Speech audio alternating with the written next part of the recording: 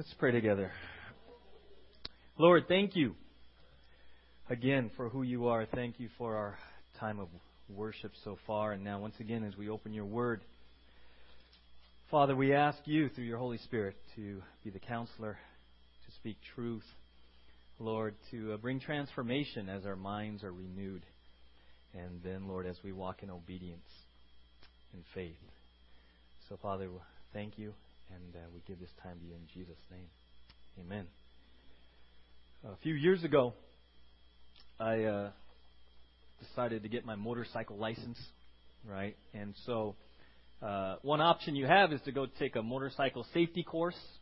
So I enrolled in that and went to Camarillo High School.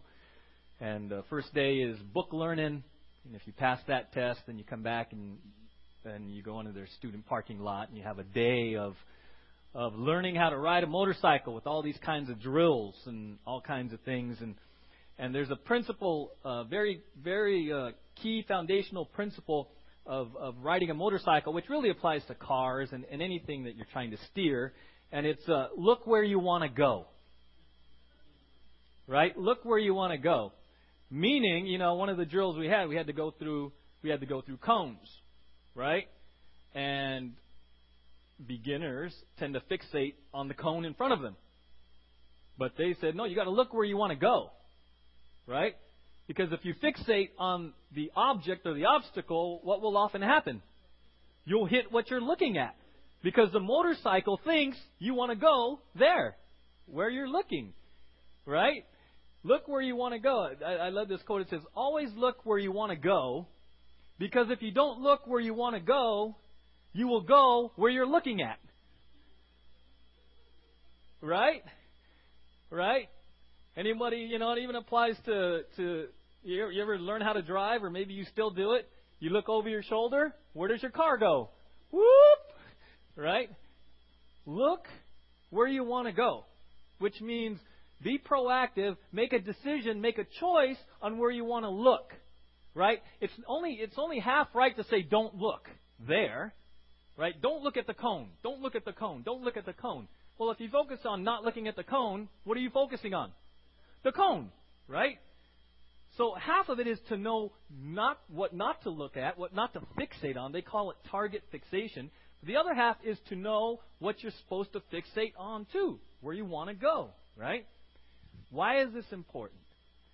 Because in the church, sometimes we need to be open and willing to ask ourselves, or let God probe our hearts to say, hey man, what have you been fixated on? What have you been fixated on all these years of church attendance?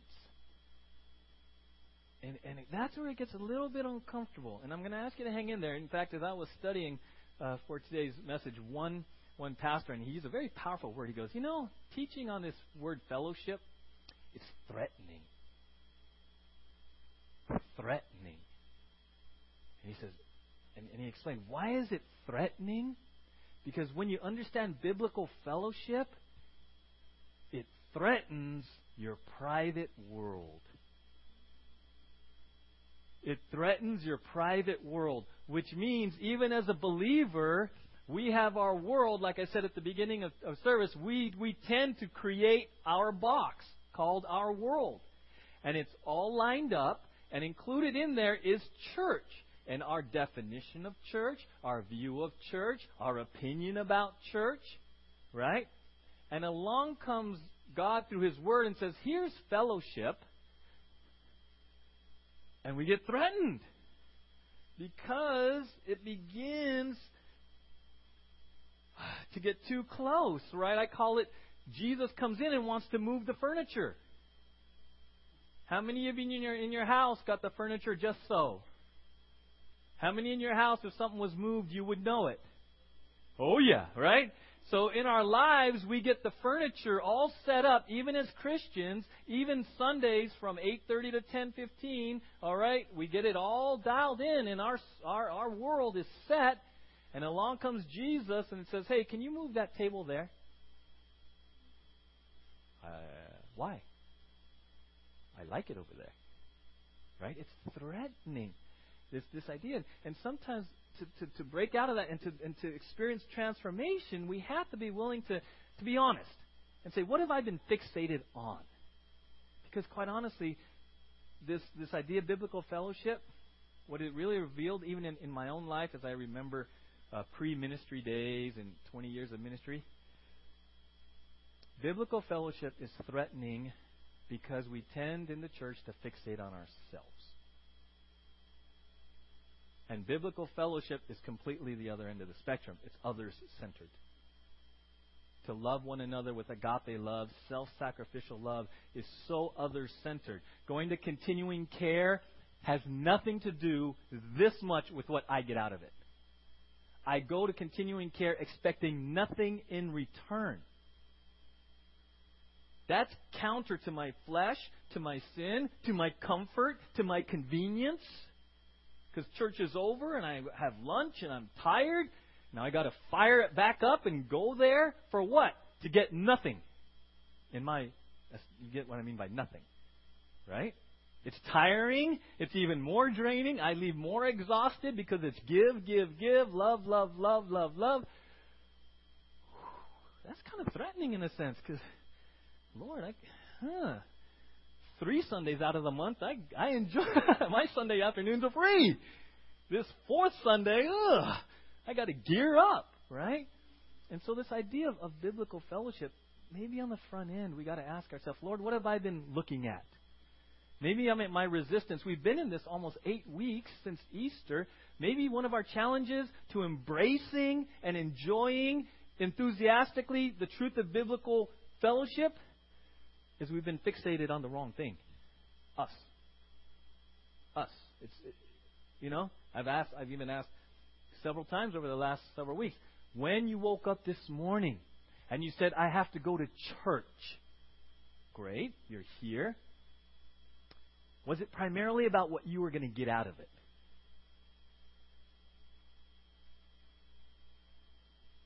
What were you looking at when you came to church? Were you primarily fixated on what you were going to get out of your time here?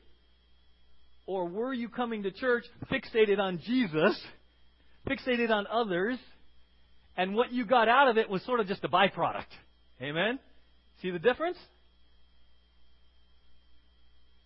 But especially in the church in America, we've sort of developed this model where we're going to cater to you because we want to attract you, we want to keep you. So we got to meet your needs or you're going to leave.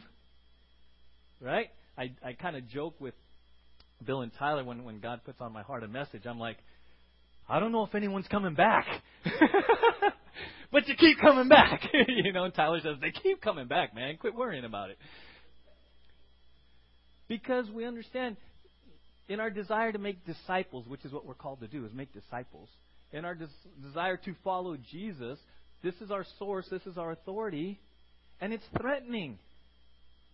It's just straight up threatening to those of us who like to control our lives. I mean, Jesus says, take up your cross and follow me. Pretty threatening to someone who says, no, Jesus, you follow me. Right? It's threatening. And it begins at the individual level, but then even corporately as a church. Look what I put on the front of your bulletin there. Came across this. Probably the greatest danger is for a church simply to be centered on itself. Then whether in its community or around the world, it suddenly starts to pushing itself, not Christ. The greatest obstacle to evangelization, wrote someone, is the church which is preoccupied with its own existence. James Denny wrote, no man can bear witness to Christ and to himself at the same time. See, biblical fellowship even goes beyond. It's even challenging to OVCF to say, hey, OVCF, are you focused primarily on OVCF rather than Jesus? Rather than following Christ? Do we, 4.5 years into this, do we know how to do Sundays and Wednesdays and do everything just so? And now it's all about inviting people here rather than to know Jesus? You see the difference? Even as a church, we can get fixated on us. We have to be very careful about that. Okay? And so this idea of biblical fellowship, what I really love is it just destroys all the boxes. And it touches the core of who you are, who I am, as a believer, called to love one another as Christ loved us. And if we're all doing that, then corporately, we're all doing that. You see what I'm saying? And that's where life comes. That's where vibrancy comes. That's where joy comes. Enthusiasm comes. That's where people who come to visit go, man, they're not just nice people. There's something else going on there. There's love.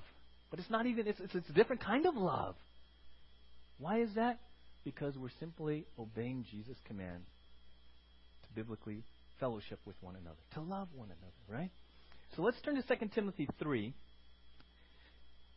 And this is going to launch us off into where we're going to be the next few weeks.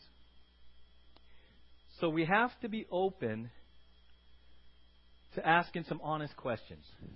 Lord, what have I been fixated on? 2 Timothy 3:16.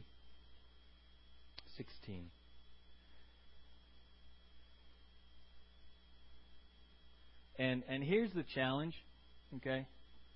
And Bill and Tyler have been used very powerfully in my life and even in your lives because I speak in front of you every Sunday. They know that I like to go. I'm like, we gotta go. And they have repeatedly told me, it's like, what's the hurry? Just, we're not in a rush. And that comes to mind because what we just talked about what are you fixated on? Is it about yourself? See, probably we could just go home right now. And all of us spend the next week asking ourselves that question. What are we fixated on primarily in our walk with the Lord? Is it Jesus? Is it following Jesus? Or is it self?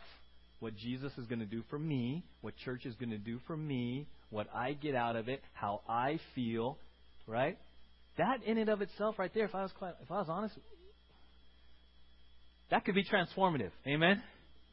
That right there, if you're honest and you realize, oh, Lord, you're busted. You got me. And if you confess that, and if you repented, and you said, Lord, I want genuine life change. I want to go to Sundays completely fixed on you and on others. That right there will change your life. That will change every other Sunday for the rest of your life. If you came here completely fixated on Jesus, worshiping Him, and loving others, every church service you attend would be different. Why? Because now you're engaged. Now you become an active participant. Now you're loving others actively. It's not spectator watching me and the team. It's like, oh man, you mean I'm a part of every Sunday service? You are. How does that manifest itself? Maybe every Sunday you go, okay, Lord, how do I do this? How do I become it? Oh, I know. Every Sunday I'm going to go meet one person that I don't know. Yeah, it's that simple. And then you come the next Sunday and your heart's beating. Who is it, Lord? Which one this week am I going to go meet? Oh, what if they don't like me? What if they don't respond nicely? What if they think I'm weird? Go do it. You said you wanted to be fixated on others. I know, Lord, but I don't. Well, but they all seem to know each other. Just go walk right into the circle. That heart beating and you trembling and you going up and shaking hands, you just had church. It just changed everything. And then, next Sunday, same thing. Who is it, Lord? Who is it? Who am I going to love today? And you go. And it might get a little easier. Or here's the crazy thing. You might go and try to meet someone and they blow you off. Then what? Oh, I'm never going back. I tried to meet Scott and he just looked at me.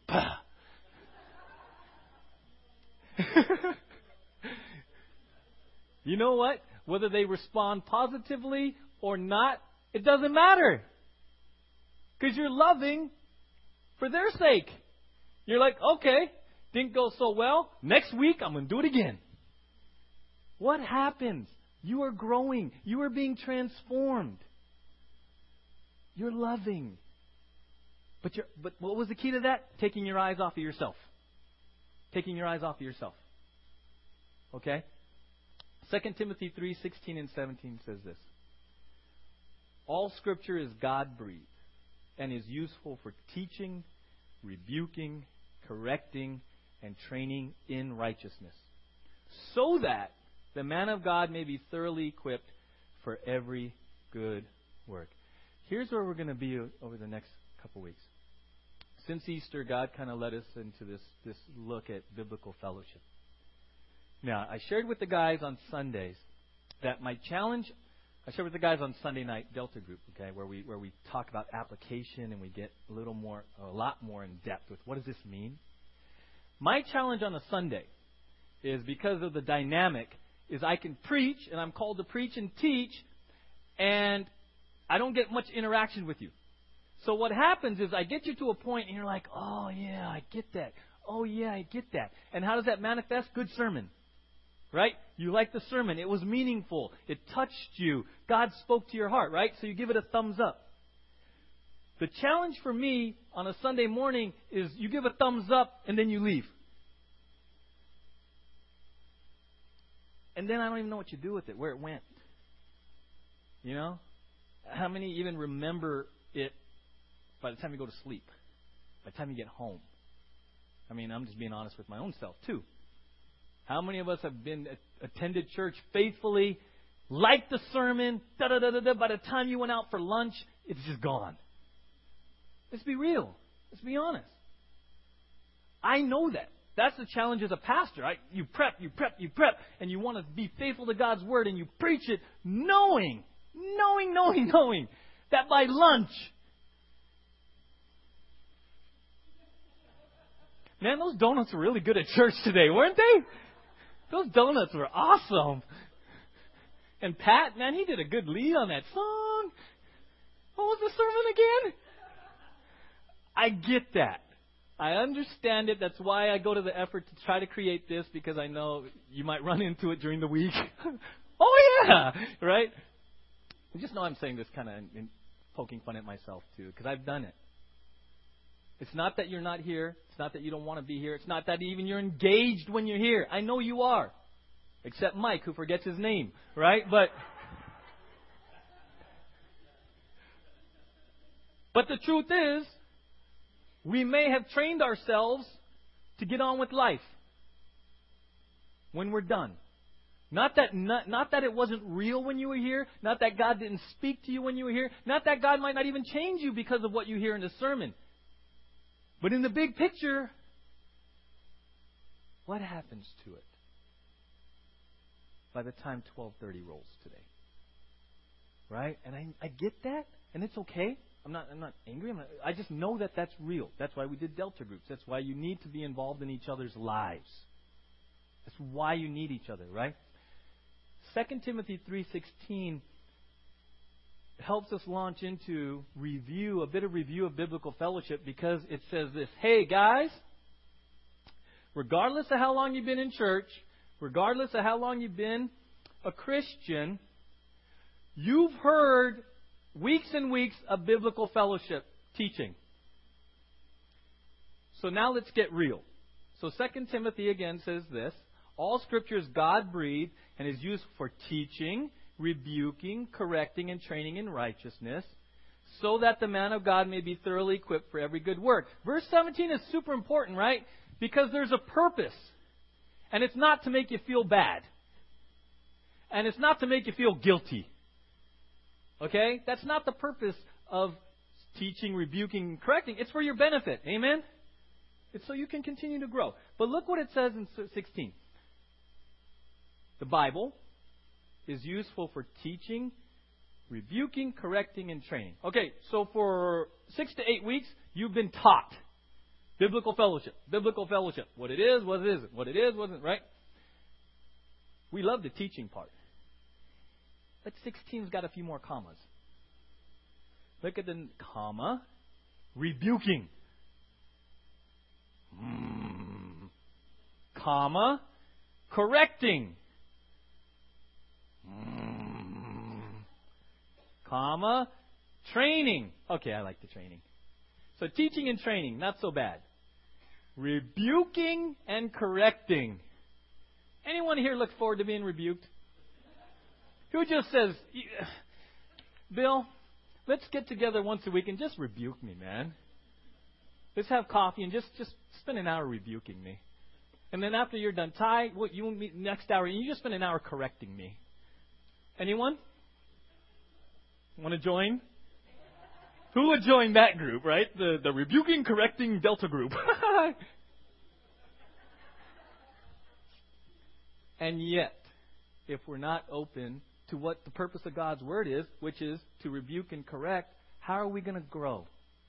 How are we going to learn if we're not even going to allow God to rebuke us or correct us? In the area of biblical fellowship, one of the challenges, fellowship is such a churchy word that we almost think we know what it means. And why do we need to spend so many weeks on it? Because I know what fellowship means. Do you? Do you? Are you willing? Are you willing? Okay, here's another way to phrase that. Teaching, rebuking, correcting, training. Here's another guy puts it like this.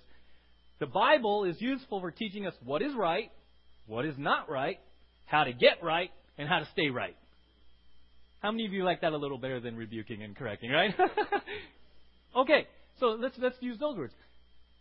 As we move forward, I'm going to ask you to be just open with the Lord and say, Lord, what has not been right in my view of biblical fellowship?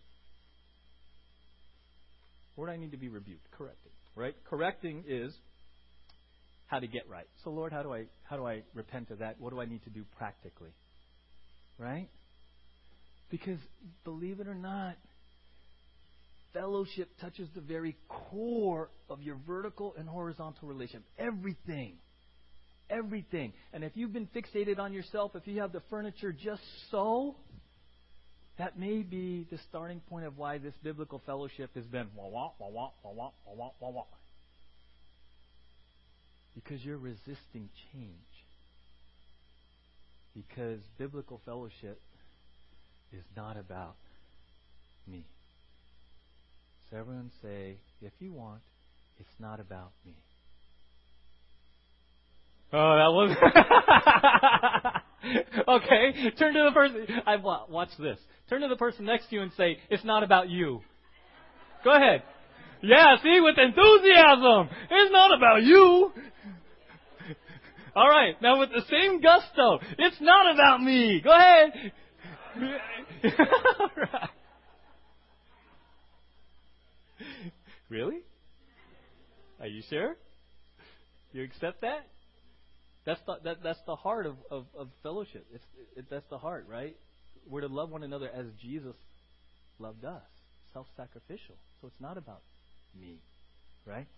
So we're going to walk through this and hang with me, because there's a reason why we're going to do this the way we're going to do it, because this touches the core of your life and my life, and this touches the core of this church, of who we are and who we're going to be for however many years God has us together. Okay? So let's turn to Acts 2.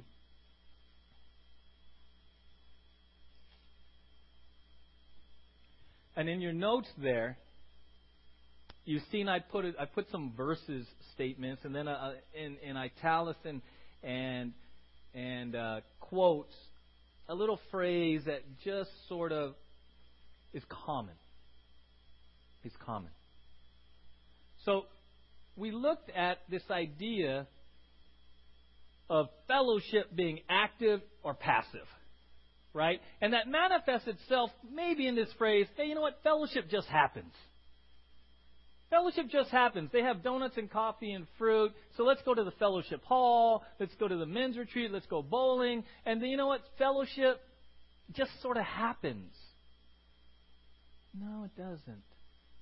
Programming can happen, and good times can happen, but true fellowship, it's an active word. You have to engage in it, right? Acts 2:42 says,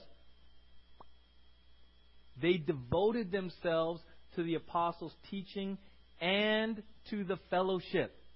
Fellowship was something that they devoted. They continued steadfastly. They persevered. They worked at it. Fellowship required effort.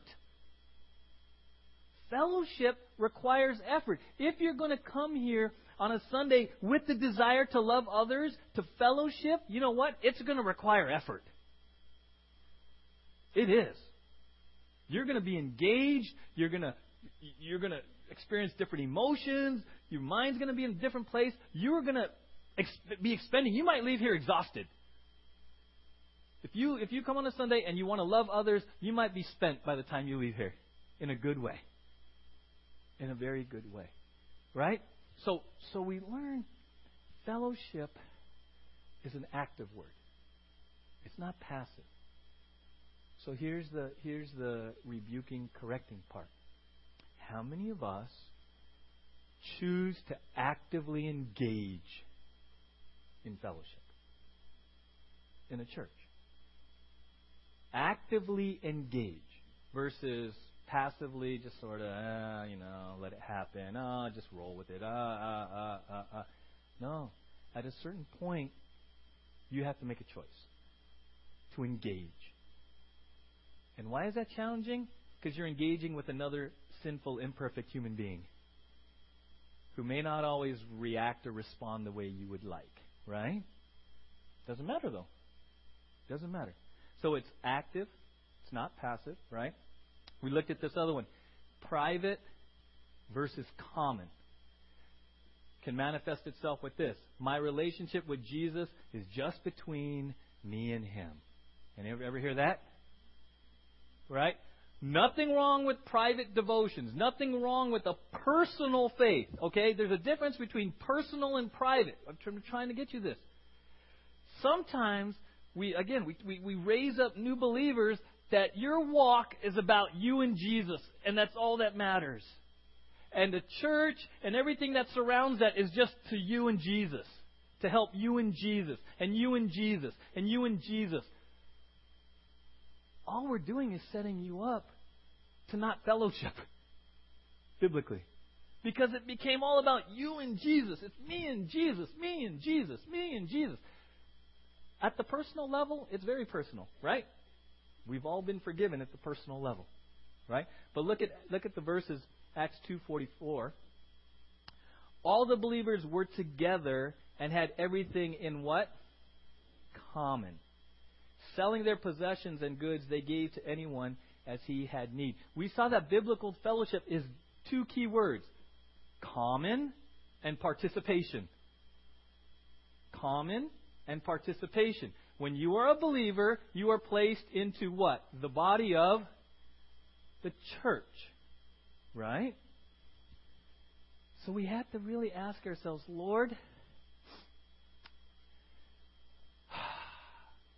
have I been fixated on just me and Jesus? Just me and Jesus. And the pastor and the church and everything is just supposed to serve me and Jesus. It's a very, very troubling place to go to if taken to an extreme. Because who are you fixated on? Self, again. But now, why is it dangerous? Because that fixation on self is clothed in Christian jargon. It's me and Jesus.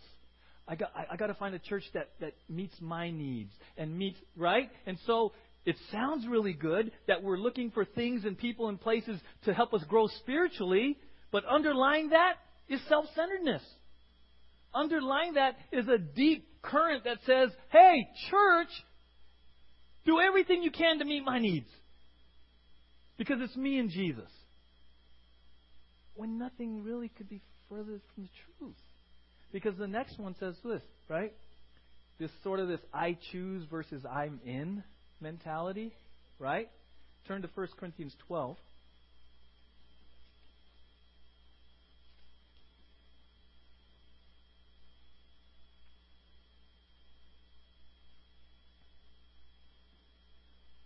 First Corinthians 12:12.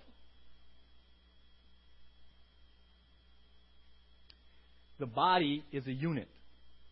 Though it is made up of many parts, and though all its parts are many, they form one body. So it is with Christ. For we were all baptized by one Spirit into one body, whether Jews or Greeks, slave or free, and we were all given to one Spirit to drink. Go down to verse 27. Now you are the body of Christ, and each one of you is a part of it. When did you become part of the capital C church? When you got saved. Is it optional? You're in. But look at this I choose versus I'm in. This I choose whether or not I want to be in the church. And this is where you get that very sort of familiar, popular phrase out there. Well, I love Jesus, not the church. I love Jesus. It's me and Jesus. I don't need to go to church. Anyone ever hear that? It's me and Jesus. I love Jesus. I don't need to go to church. But you're in the church. Do you see how we need to... This one right here, I choose versus I'm in. In American culture, we are so individualistic, so private property, private ownership, private this and private that this sounds real easy, but sit there and chew on that. You are in already. See, as a pastor, it's not uncommon that we get what we call church shoppers. And it's not bad. People praying and seeking where God wants them to fellowship. Absolutely great. You need to do that. You need to seek. You need to do that. That is radically different than somebody saying, well, what do you got to offer? And then I'll decide if I'm in. You see the attitude difference? It's okay if you move to a new town, you seek the Lord and you say, Lord, where do you want us to plug into and give and love? See that? That's different. Versus just, no. I like your church. Your church. And we start grading churches and rating churches and right? And we're trying to choose when you're already in. You got to settle the issue that as a believer, you're in the body of Christ. And being a part of the body of Christ means you have privileges and responsibilities as part of the body of Christ. Amen? You already do have privileges and responsibilities as a Christian. You might just be trying to sort through, Mark, where God specifically wants you. But you've settled the issue that I'm already in the body of Christ. So, Lord, I've got gifts, I've got talents, I've got resources. Just show me where to use them. You see what I'm doing? You see the difference? Versus, I'm not so sure I want to use them, Lord. I'm just not so sure. Or, well, Lord, what's the best church for me? See the difference? It's a heart issue. So if we're going to fellowship, you got to settle the issue, guys. You're already in. So your time, your resources, your spiritual gifts are already at His disposal. You see what I'm saying? This I, me, mine just went to them. Just became a them. Oh, but I work hard for my stuff. Oh, but I like... And it's tough, I'll share this with you. Even pastorally, we're sort of on call 24/7, so sometimes we get kind of guarded even pastorally that home is home, and we try to regard that for the sake of the wife and kids and all that. But lo and behold, my daughters feel that God's calling them to have a Bible study at our house. I'm going to be honest with you. I'm like, here? Because in my mind, it's my refuge. It's my time away from all you get what I'm saying? Take it all the right way. But I kind of was like selfish. And it was like, okay. You smile. That's great. That's so good. You're being obedient. I'm like, oh, man. Can't watch TV. You know what I mean? at the core level. At the core level, right? Sometimes God catches you by surprise. When He says, hey, it's not your stuff, is it? I need your house on a Thursday night because there's some girls who want to get together and worship and do Bible study. Okay, you can use it. I mean, right? But I'm just being real with you. This tension between I, me, mine, and I'm in, and God, use my resources, use my gifts and talents for your kingdom. Oh. You know, it's that moment where we get challenged, right? We get challenged. And the thing I love about you guys is over the last 3-4 years, I've seen you just grow in your love for God and love for one another. And you know how that's manifested? Agape meals. You go out of your way, cook, prepare, deliver. Driving people places.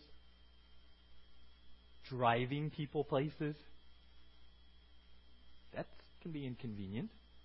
That requires commitment, gas, time. I mean, the whole thing, right? That's where I'm like, oh, thank you, God. Yes. We're not necessarily selling our things and giving, the early church, but we're using our things, right? Robert opens his house, right? Do you see how it manifests? Because it's His. Because we're already in. And if we're already in and we settle that issue and then we're just making ourselves available to God, He's going to give you opportunity. Now, when He gives you opportunity, He's kind of calling you out. Okay, you said you wanted Robert to use this house. Remember when we helped you move in and Robert said, I just want this house to be used for God's kingdom. Hey, Robert, we're thinking about Delta groups. How about your house? Sure! Because He understands the bigger picture. His resources and everything we have. The Bible says, what do you have that hasn't been given to you? It's all God's. It's all God's. But we got to just settle this, okay? We'll just stop with those three. If we're going to biblically fellowship with one another, we have to be engaged. It's active. Okay? It's an active word. We have our personal walk with the Lord, but you know what? We all got things in common. It's a commonality around here. Okay? And we're already all in. We're already all in. Right? And we began, at that look where you want to go. Look where you want to go. And let's just look, we'll close with Hebrews 12, because this is going to give us an anchor as we leave. Hebrews 12. Robert, you can come on up. Hebrews 12:1.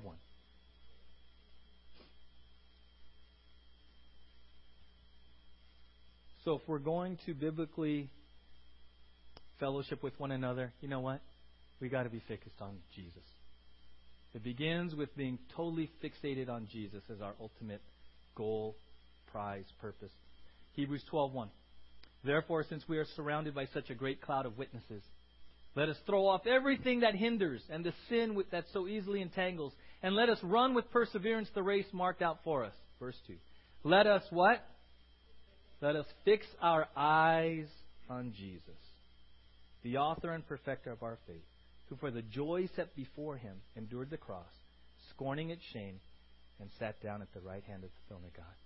If we're going to continue to grow individually and corporately in biblical fellowship, we just got to fix our eyes on Jesus. That's where we got to stay. And then obediently and faithfully follow what He calls each of us to do. Amen? We're going to put the screen down. We're going to pray. Then we're going to sing a song before communion. But as we sing this song, very familiar song, here's the challenge for us. Here's the take home. Where have you been fixated on? What have you been focused on, even in the context of church? Has it been about I, me, my? Or has it been really focused on Jesus? I want to fix my eyes on you. And then I'm going to be available, open, obedient, faithful to what you call me to do as I stay fixed on you. Amen? Robert, why don't we sing that song and then we'll pray together.